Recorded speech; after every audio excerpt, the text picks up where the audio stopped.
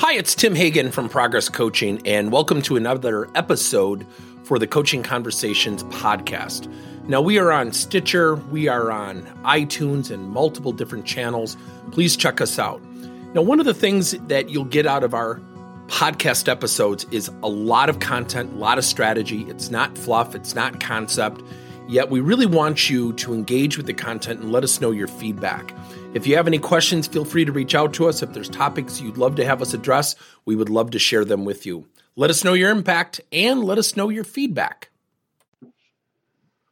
When we go through training and we take areas such as sales or customer service training, and certainly there are millions, if not billions of dollars spent throughout the world on leadership training. And it really begs the question, how do we improve in those areas? How does someone get better at handling an angry customer in customer service? How does somebody handle price objections or competitor objections in sales? How does a leader become better at communicating and effectively building trust? There's really one answer: practice. Recently, I was in a conversation with a number of executives and business owners, and we were just having some chit-chat, and some friendships were facilitated, but there were also some prior friendships at this get-together. And I asked people, I said, would you mind if I went around the room and just kind of asked people a simple question? Everyone said, sure. I said, how many of you practice your leadership skills? The room went quiet. Now, this was a very informal get-together, but what was so effective is I was within eyeshot of seeing how each and every person reacted. A couple people kind of rolled their eyes like, well, not me. A couple people looked at me confused like, why would we practice leadership? And I go back to what we do as a company. We teach coaching. We teach people how to coach negative attitudes into positive ones. We teach people how to coach millennials to show up on time and not ask for a promotion within their first 90 days of employment. We teach people how to coach people near retirement not to coast and to still give a full effort. We teach people who are at discord how to work more effectively and cooperatively together. All of those requirements that are embedded in all of our workplaces require conversation. Yet at this get-together, and there was only about 12 of us to be fair, not one person said, yes, I make a dedicated effort to practice my conversational leadership skills. I really need to practice how to converse with millennials and converse with people near retirement, converse high potential talent, and how they have to be great teammates and not run over other people. Not one person said that they had even practiced in the last year. Now, these are good people, great people, but I planted a seed. And then somebody asked me, they said, well, what should we be practicing? I said, well, let me ask you something. I said, somebody comes into your office and they say, you know what? I'm really frustrated with a couple of my teammates. One in particular who just isn't pulling his weight.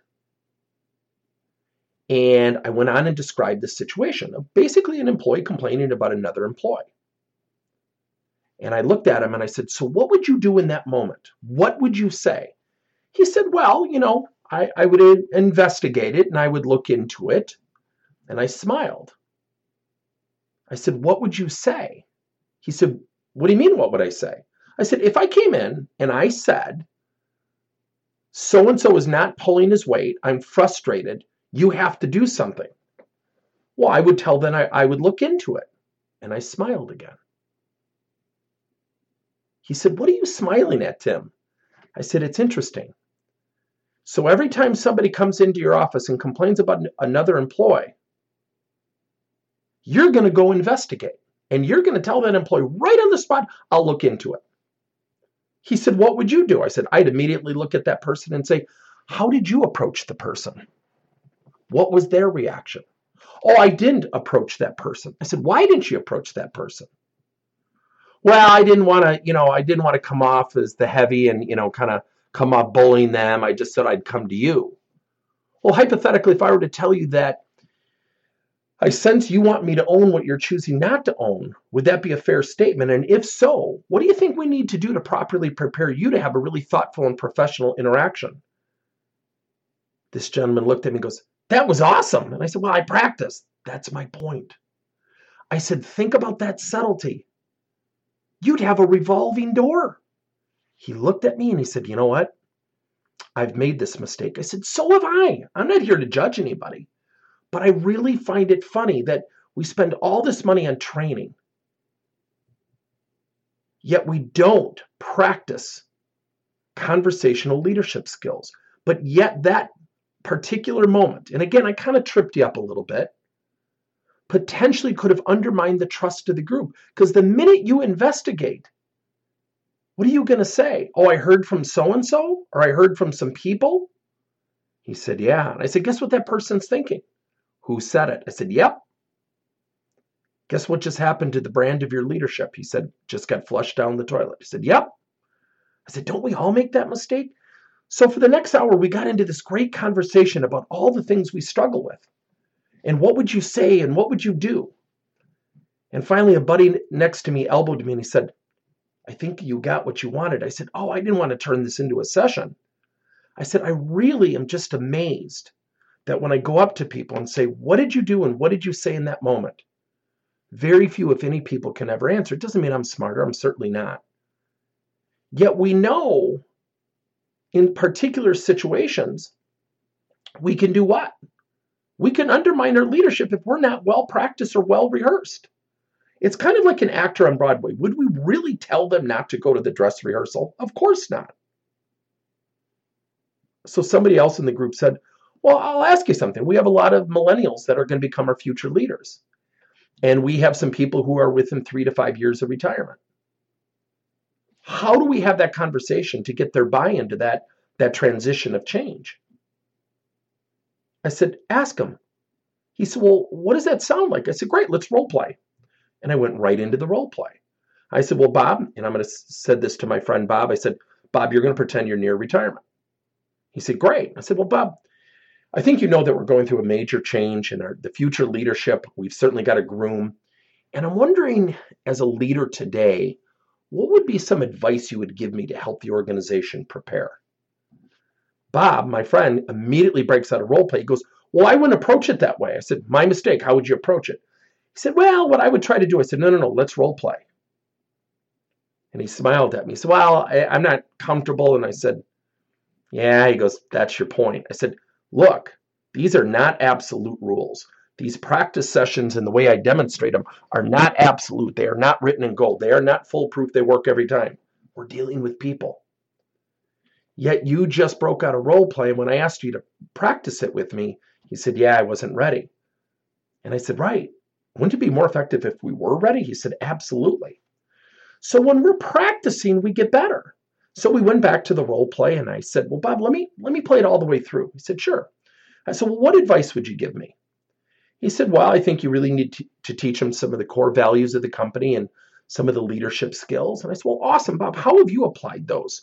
And what are you thinking are some of the more valuable principles that our corporation has instilled that you think a young leader would really benefit from? Bob went on and expounded upon it. And I said, well, how would you, if you were to give me a step-by-step approach of how to facilitate that improvement, what would you encourage me to do? He went on and gave very descriptive steps. And I said, what would your involvement look like? And Bob smiled. He said, wow. He said, you're having a conversation. You're not trying to tell me to have buy-in. You're not saying I need to help. You're facilitating it through conversation. I said, exactly. Now, as you listen to this podcast, you might think, boy, is this guy arrogant? I'll be the first one to tell you, I've made all the mistakes of every manager and leader. What I will tell you is I'm willing to practice it. I'm willing to practice different dialogues, different conversation pieces, using different language, using different questions to maximize people's self-awareness so they can pursue improvement. That's why we coach. Yet, we know if we're not well prepared, it can chip away at the brand of our leadership, our personal brand of leadership. So I'm going to ask you a question. Are you ready? Thank you for listening to another episode of Coaching Conversations by Tim Hagen and Progress Coaching. Now, our company is always coming out with new and innovative solutions to help leaders coach their employees.